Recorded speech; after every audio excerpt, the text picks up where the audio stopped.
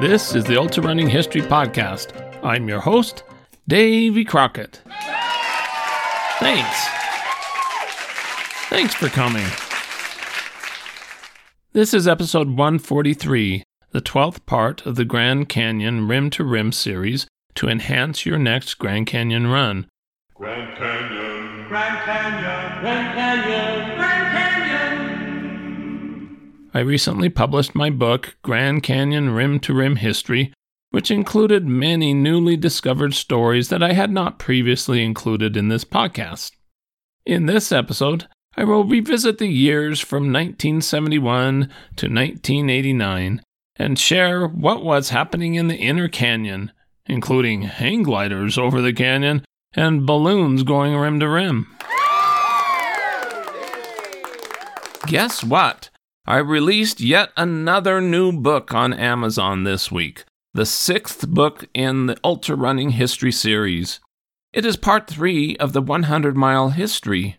It covers 1977 through 1979, including the most detailed account published about the first 3 years of Western States 100, cutting through the myths, and compiling the pioneer experiences of many of my listeners who ran in those first races.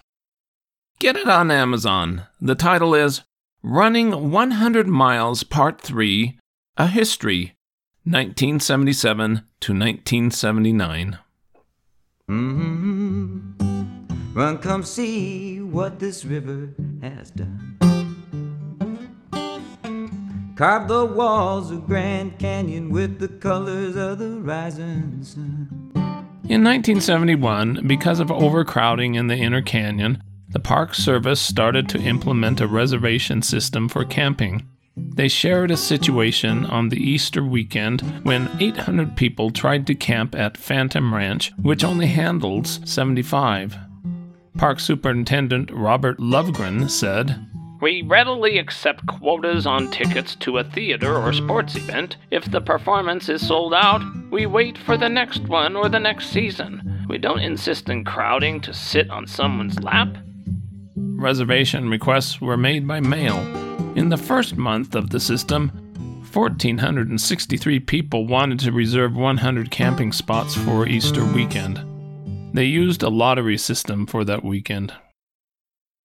John Boggess worked as a chef at Phantom Ranch for 10 months and was ready for a new assignment in 1971. But there was a problem, and it looked like he would be trapped at the bottom of the Grand Canyon.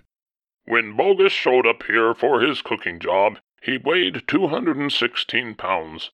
There's a rigid rule that no one over 200 pounds could ride the mules down the walls of the canyon. Boggess went on a diet, shed 16 pounds, and rode down to his job. But during his 10 months down there, he ballooned well beyond the 200-pound limit. He paid a helicopter pilot to bring him out of the canyon. In July 1971, a wall of water washed down Bright Angel Creek and stranded 11 hikers at Phantom Ranch, who were on the wrong side of the washout area. They had to spend the night out in the canyon. Rangers came to the rescue the next day, strung ropes across the rain-swollen creek, and helped the hikers on their way. Then, just a month later, a 2-hour storm dumped 1.34 inches on the south rim and washed out a portion of Bright Angel Trail near Indian Garden and left an inch of water in the ranger cabin. 30 hikers had to go across the Tonto Trail and exit using the Kaibab Trail. A new problem surfaced. Noise levels at this once tranquil vacation spot have risen steadily over the years, and now rivals on a busy downtown street. A 1971 test was conducted on Labor Day weekend, and measurements reached as high as 90 decibels in tests on the South Rim, the inner trails, and at Phantom Ranch. Most of the noise came from air traffic, which was not yet restricted over the corridor region. On February 6, 1974, a group of troubled youth from a Texas school went on a hike down Bright Angel Trail, turned west on the Tonto Trail at Indian Garden, and camped at Salt Creek 3 days later. The next morning, it was discovered that Ed Aaron, age 16, of Austin, Texas, was missing. A search involving a helicopter started up and down the canyon. His overcoat was found at Indian Garden. It turned out that Aaron had run away from the camp during the night, went back up to the south rim, retrieved his clothes out of a van, and took off. 3 days later, he turned up in Austin, Texas. His mother said he had a history of running away. The corridor campgrounds could only handle about 205 people per night. About 73,000 hikers poured in and out of the canyon in 1974. An electric eye counter was installed at the trailhead at Bright Angel Trail. Merle E. Stitt announced on December 9, 1974, "No group of hikers may be larger than 15 persons." Debates started taking place about whether the trails were too crowded with day hikers, overnight backpackers, and rim-to-rim hikers and runners. On May opening weekend, it was estimated that 600 hikers used the corridor trails. No runners were seen. It was asked, "How many people are too many people in the Grand Canyon?" This is still a question asked 50 years later. One observer wrote, "It's not uncommon to see parties lugging 2-pound jars of peanut butter and gallon jugs of Kool-Aid. They are totally oblivious to the fact that there are no trash cans, and what goes down should, by all good conscience, come back up. On one hand, you have the people who lug in tents and down sleeping bags, which are totally unnecessary during the summer. On the other, there are those whose entire food stash consists of a box of Cheerios. What these people do not realize is that the Grand Canyon is not a Sunday stroll." Bruce Aiken at Roaring Springs recalled on a day in June, "It was blazing hot, at least 100 degrees, and up the trail comes a guy with a long-sleeve white shirt, a tie, a long-sleeve black sweatshirt, pants, and regular street shoes. And on his shoulders he's carrying a bundle that must have weighed 100 pounds and was 6 feet long. It was the entire set of the Encyclopedia Britannica." On May 8, 1976, the National Park Service allowed 5 hang glider pilots to fly into the canyon from Maricopa Point, which is a point to the northwest of the Grand Canyon Village, well in view from Bright Angel Trail. As parks were still trying to decide if they would allow hang gliders, the chief park ranger, Robert Brings, explained, "We wanted to make this test with fellows who know what they were doing. I think the next 4 weeks we will see some concrete guidelines established." There was concern that the kites would frighten the mules carrying tourists down the trail, and that the air turbulence would create hazardous conditions. When about 400 enthusiastic people gathered near the point and 2 others nearby to watch, the park nearly canceled the flights, fearing that a spectator would fall off.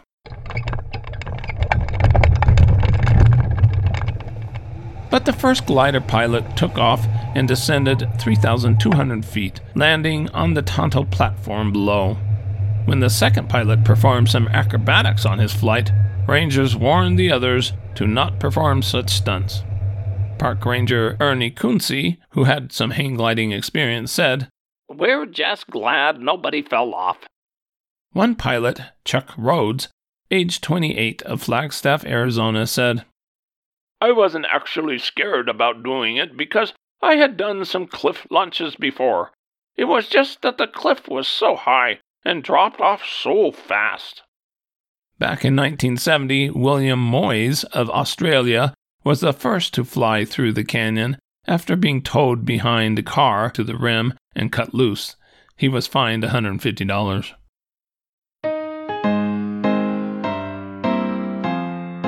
The winter and spring runoff in 1978 caused significant damage to the North Kaibab Trail above Roaring Springs and was closed until August. During the closure, the only way to do a rim-to-rim was to use the old Bright Angel Trail that was used in the early 1900s. Jim Abbott and Champ Turney of Mississippi, experienced backpackers, got permission from the Park Service to use the old trail that Theodore Roosevelt went up on his horse in 1913. Abbott and Turney went north to south, descending the rarely used route, which is much more difficult and dangerous than going up. They reached the top of the Bright Angel Canyon and started to descend carrying their 45-pound packs. Abbott wrote, "The old abandoned trail was hard to find in places. It was dangerously steep along some cliffside cutouts. In some places the trail was not there at all, and was only marked by some long-ago trailblazer who had stacked several small stones on top of each other every 100 yards or so. The trail had poor footing in places, and darn if those places weren't in the most precarious spots on ledges that narrowed to 2 hiking boots wide. Some rock slides covered the trail. As we stepped over the rock slides, we tried not to teeter backward." They finally made it down to the Bright Angel Canyon floor and camped at Cottonwood Campground. The next day at Phantom Ranch, they met 13-year-old Brooks Shields, who was with a small film crew filming scenes for an upcoming movie, Wanda, Nevada. The crew had been helicoptered in a few days before. "Everybody knows there ain't no gold in the Grand Canyon." The 2 backpackers continued on, camped at Indian Garden, and safely reached the South Rim the next day. In July 1978, Indian Garden was closed to overnight camping because the sewer system had failed. "Boo, you stink!" Park Superintendent Merrill Stitt explained. "Until we can design and construct the proper system, we will install and use chemical toilets as an interim measure. This will require that the treated effluent be hauled out by helicopter." Would you like to ride in my beautiful balloon? On December 12, 1978, hot air balloonist Jeff Winged and Dan Beecroft of Eau Claire, Wisconsin, floated 2 hot air balloons across the Grand Canyon, the first to do so. Wingard said his flight began 2 miles south of Grand Canyon Village. The balloon floated northeast and descended into the canyon. From there, the balloon headed west along the Colorado River toward Phantom Ranch, then climbed to about 12,500 feet and drifted east 60 miles before landing near the Gap, Arizona. The flight lasted 4 hours, 19 minutes. The Park Service was aware of the stunt and apparently approved of it. Together, you and I, oh, we can fly. On September 9, 1980, a flash flood occurred affecting the trail. Rain and hail deposited more than 1 inch of rain in less than 20 minutes, and then it kept raining for the rest of the day. Many sections of both the Bright Angel and North Kaibab trails were completely obliterated. Park Superintendent Dick Marks said, "The campground and water system at Indian Garden on the Bright Angel Trail were washed out. Fortunately, the Trans-Canyon water pipeline remained intact as far as we can tell." Bright Angel and North Kaibab trails were immediately closed, but the South Kaibab Trail remained open. After 2 weeks of work, most of the trails were open, but Bright Angel to Phantom Ranch was closed for nearly 2 months to hikers and another month to mules. Repair costs exceeded $120,000. By 1980, some believed the Grand Canyon was being, quote, ruined by jackasses.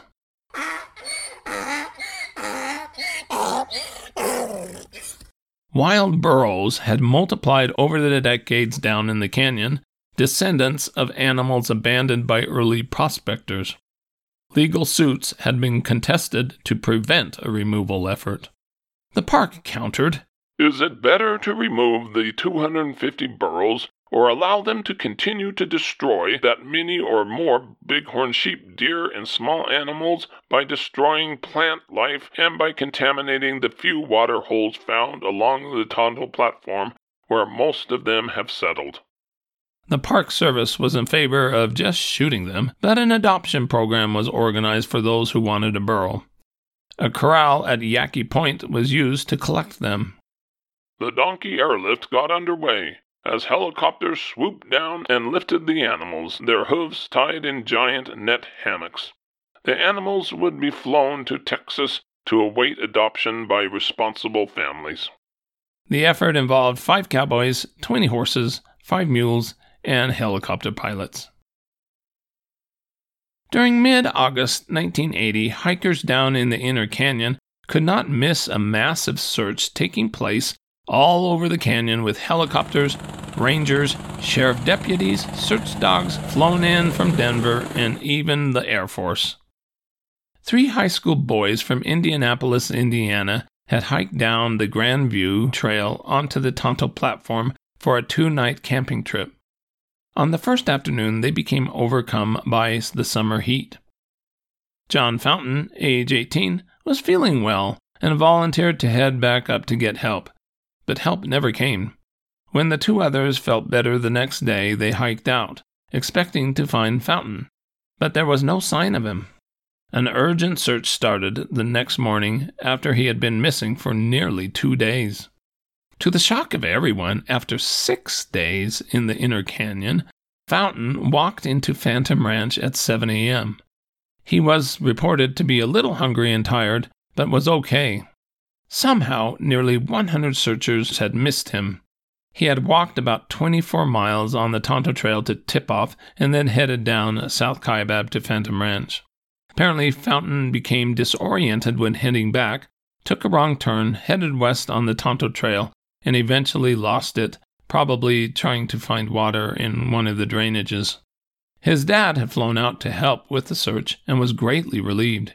He said, "If you can believe in miracles, that's what it is. John's completely a novice. I don't think he is afraid of being lost. He just makes up his mind on something and then goes full steam. He's a survivor. There's no question about that." Fountain had traveled mostly at night, found shade when it was hot, and stayed 2 nights in one place. He said, "The first night I was very frightened because I ran out of water. When I found some the next day, I wasn't scared anymore." He ate frog legs and found water each day in places where rangers didn't know there was water. He lost about 20 pounds during the ordeal.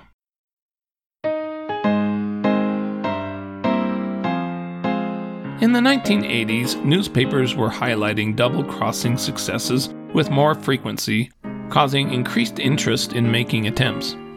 In 1982, 2 men from New York City, Joe Dugan and Pete Vernier, accomplished the double. Bolder-than-average runners wanted to conquer the Grand Canyon by racing down one rim, across the Colorado River, up the other rim, and then back down and up the other way. The 41.2-mile round trip is known as the Grand Canyon Double. Dugan said, "I was worried about getting lost. I once ran in a race in Central Park and got lost." He compared the climb up to the North Rim like climbing up the stairs of the Hyatt Hotel in New York City. On the 50th floor, you look up and see you have 50 more floors to go. I had this goal since December. It's like climbing Everest. I ran across the Grand Canyon. Each year, starting in 1978, Jack Weckesser, a carpenter from Glendale, Arizona, staged annual long hikes in the Grand Canyon to raise money for charities, usually hiking well over 100 miles each trip. He was a veteran rim-to-rim hiker with more than 25 crossings. In October 1984, he was accompanied by a blind Arizona State University student, Terry Lopez, hoping to raise $40,000 in pledges for the ASU Disabled Students Resources Department. Lopez is accompanying Weckesser through the canyon through the use of a safety bar that attaches to Weckesser's backpack.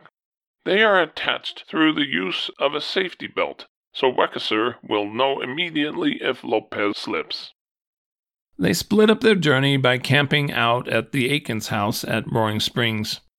The 2 repeated their hike in 1985. Starting in 1977, Bill Maxwell from Phoenix, Arizona, started leading groups each year to hike rim to rim and then hike back after a day of rest. 1987 was the 11th year for Maxwell. Unlike other groups, Maxwell would secure permits with the park, make reservations with the lodge at the North Rim, and coordinate shuttles for those doing a single crossing. Each year, the group got larger.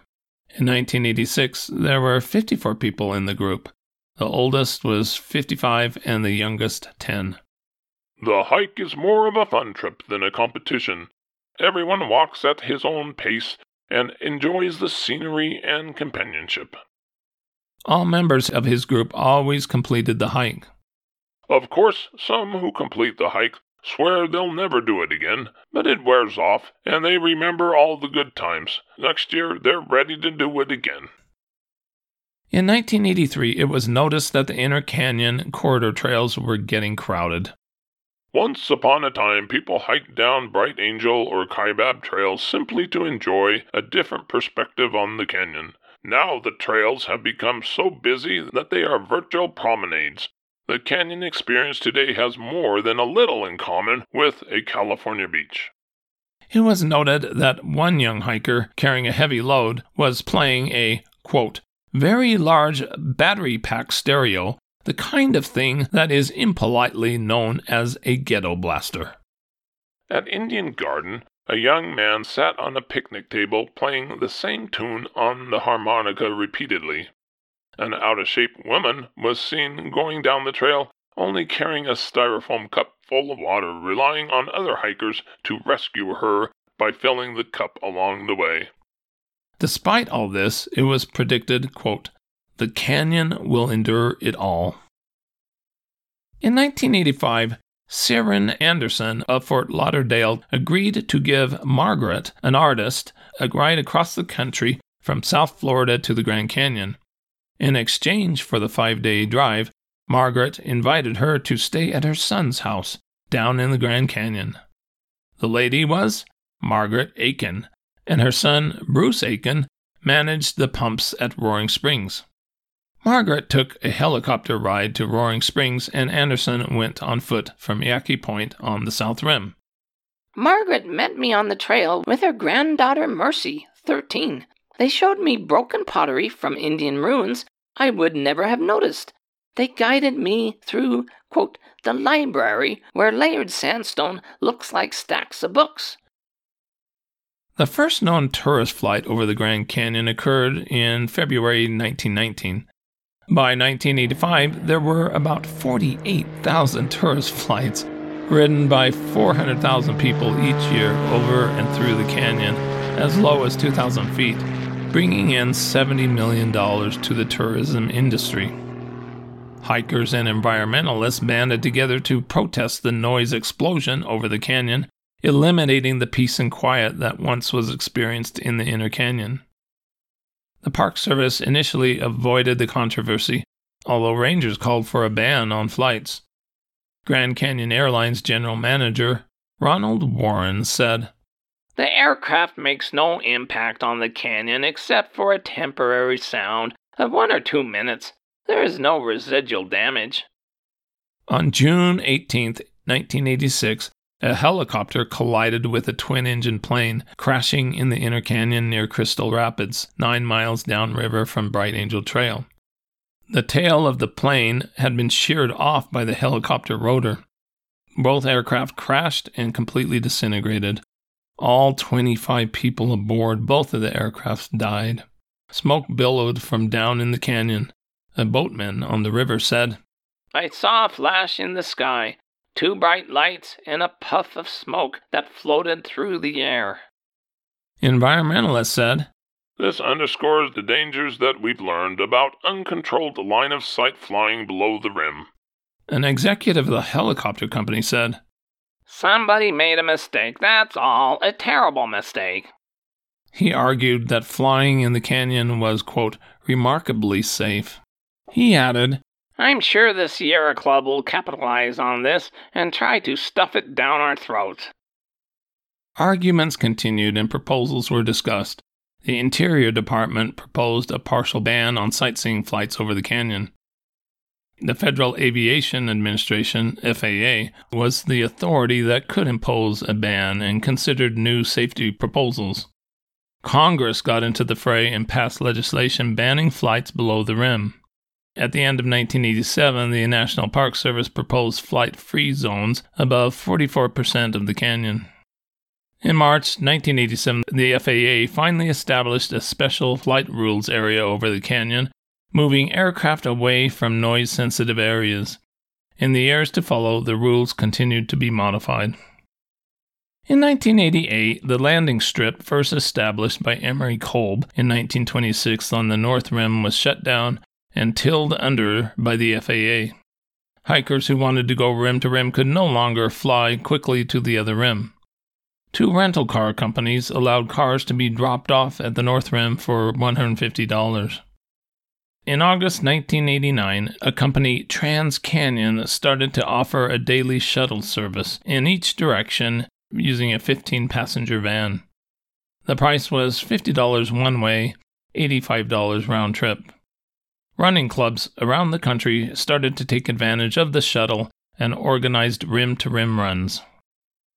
Also in 1989, plans were put into place to construct a new $5 million hotel with 100 rooms and a restaurant at the North Rim, which would have been nice for rim-to-rim hikers because of the very limited lodging on that rim. The Sierra Club filed suit in federal court and successfully blocked the plans. Stay tuned for one more Grand Canyon rim-to-rim episode.